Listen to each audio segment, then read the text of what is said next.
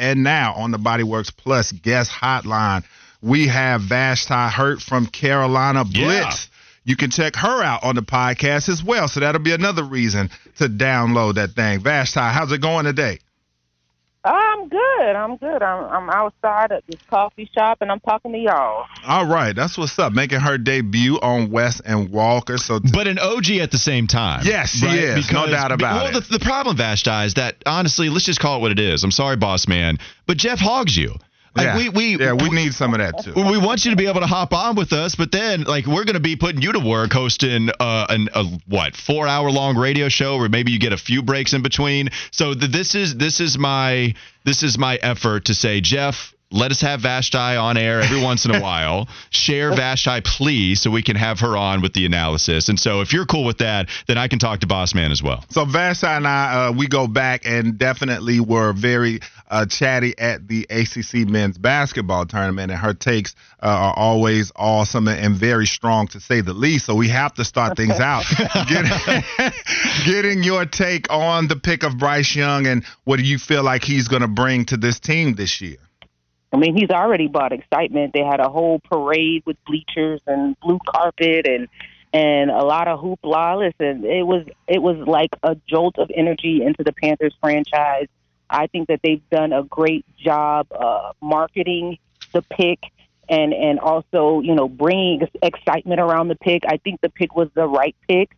They have made the moves in the offseason to try to best complement who they knew would be their first-round pick, and hopefully be able to insert him into a system and win immediately, or at least be competitive immediately and not have those growing pains that you may see with other rookie quarterbacks. So, yeah, I think it was the right pick, and kudos to the Panthers. I love what they're doing as far as, the fanfare. They're going to have a watch party tonight. Like, all of this stuff is stuff that I've never seen in the years of covering the franchise. So it's fun. So then on today's show also, we've been talking about Gilberto Manzano has been ranking the rosters of different divisions in the NFC, and he ranked the Panthers number one. So we've been debating on here. I had the Saints as the number one roster, but Walker thinks that I'm on something, as he talked about in the last that was a texture. I don't think you're smoking anything. Oh, I thought you said West. I thought you said West is smoking something, so you were reading a text. Yeah, that was okay. Not I'm me. sorry. Yeah, well, don't shoot the messenger. So, yeah, but Vashti, we want to ask you, though, right now, when you look at this roster, all the moves they've made, I've lauded the Panthers saying this is their best offseason in team history. Where would you rank the talent and depth of this roster in the NFC South? I think they're right there. I think that, the only thing that would put the Saints above the Panthers would be that question at quarterback. Of course, the Saints have Derek Carr, a proven guy under center, but they have holes elsewhere. So I think the Panthers are probably right up there with the Saints, equal. And if you have to give the Saints a little bit of an edge, it's because of the unknown at quarterback for the Panthers. But yeah, I think they've done a great job in the off season, and I think that there's still some other signings that they'll probably make. I mean, it's not over with yet. They still have some little tweaks to do to the roster. But they've made themselves, and I've been saying this, like if the Panthers do this right, they'll be able to position themselves to be competitive in the NFC South and run the South for years to come. There are questions with every other team in this division. There are questions in New Orleans. There are questions in Tampa Bay. They don't have a quarterback. Atlanta, I don't know what's going on down there. So I think that when it comes to stability and long-term sustainability, the Panthers have put themselves in the best position. It's Vashti Hurt joining us on the Bodyworks Plus guest hotline, founder and editor-in-chief of Keep Blitzin'. Vashti, I wanted to ask you what realistic expectations should be. Like, what is a fair, higher-end expectation of what Carolina could become this season? I know you talked about competing in the NFC South. Is it fair to say, hey, number one overall pick, Bryce Young, high expectations come with that kind of selection. I want a playoff berth. Is that fair of fans to ask for a playoff berth as soon as this season? I think it's fair. And some people will say, oh, you don't want to put that amount of pressure on your rookie quarterback. Yes, you do. I mean, that's why you trade up. for the number one pick and you make the moves that the Panthers have made in the offseason. That's why David Tepper has been dropping these bags on this coaching staff, because they want to win now. And the expectation, I feel like, for this franchise and for Frank Reich and Thomas Brown and Ejiro Evero is to make the playoffs in their first year. And I don't think that that's unreasonable. And look, Bryce Young, if you want to talk about pressure on a rookie quarterback, he's been defying the odds his whole career. He's been almost groomed for this spotlight. And so, yeah, playoffs right now, or at least extremely competitive. But my expectation, if I were a fan and as a member of the media seeing what they've done, yeah, playoffs. All right, there's been so many people celebrating Carolina's offseason, including me. All of us have. It's been fantastic. A loaded question, but is there something they've done that you view as your favorite? Like, what's the biggest impact move? Obviously, getting a quarterback number one down the line. But what about this season, Vashti? Is it bringing over Ejiro Evero as the defensive coordinator, bringing on Frank Reich as the head coach? Is it retaining Bradley Bozeman, bringing in a Thielen? Like, there's been so many to choose from. What's something you point to and say, yeah, that's the thing that's going to provide a huge impact maybe people aren't talking enough about? Jim Caldwell. And listen, this is a Hall of Fame type. This is a Hall of Fame caliber coach.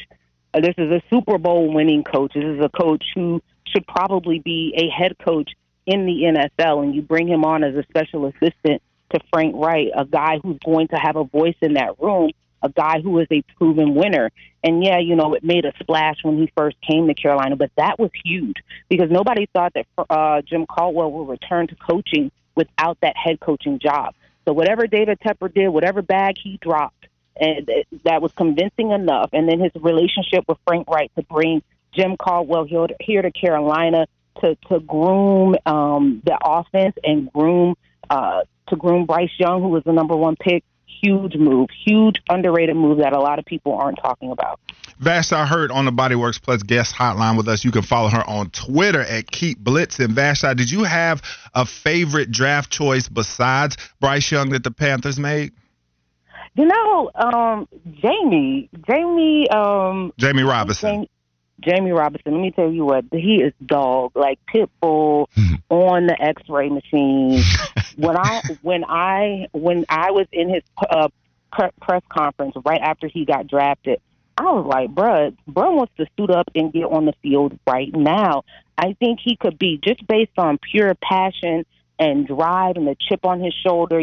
First thing he said he cried because he didn't get drafted where he thought he should. He definitively said there aren't 144 people who are better than me, and he got picked 145th. That guy, he has the intangibles. He has that dog in him. I think outside of Bryce Young, I like that pick just because I think that he's a guy that flew under the radar and that he has that chip on his shoulder. And he has that dog in him, and I think that Panthers fans should look out for him. Color me shocked. Vashti and I agree on something. Normally, what? her and I will. Yeah, you hear that right there. Normally, her and I will go back and forth on some things. So yeah, but Vashti, most importantly, it's Mother's Day weekend coming up, and on today's Fire or Fizzle, I am doing TV moms. So I would like to know from you, who is your favorite TV mom of any of the shows or movies that you've ever watched? That's tough. But I'll just go with the first one that comes to mind. Aunt Viv. The first one, and there's an important distinction here, right? Yeah. The second one was good, though, but not like the first one. Yeah. Yeah, the OG was the one. Let me tell you why. She did the episode, and I don't know if you're a Fresh Prince fan, there was an episode where she returned to dance. And she's got that dog in her. That's exactly what I was about to say. That's the exact episode I was about to go to. That episode where she returned to dance and all the young girls were looking at her and she got up there and did that dance and killed it like Aunt Viv, first Aunt Viv, hands down right now. Okay. It's a great answer. I'm glad you brought up dances, Vashti, because I want to go back to an OG segment that you were a part of during the middays. Fitty, can you cue the music, please? I want to bring back the Vash timeline when we explore Vashti's timeline on Twitter and we ask her to explain these tweets. So if you want to follow her personal Twitter account, you can go follow. In fact, you should. Keep Blitzing. But follow her also on Twitter at Ms. with a Z, Ms. Carolina Blitz. This is the one I want to go to. Can we retire the gritty? It's not even cool anymore. Vashti, no love for the gritty? Why do we need to retire? Are you serious?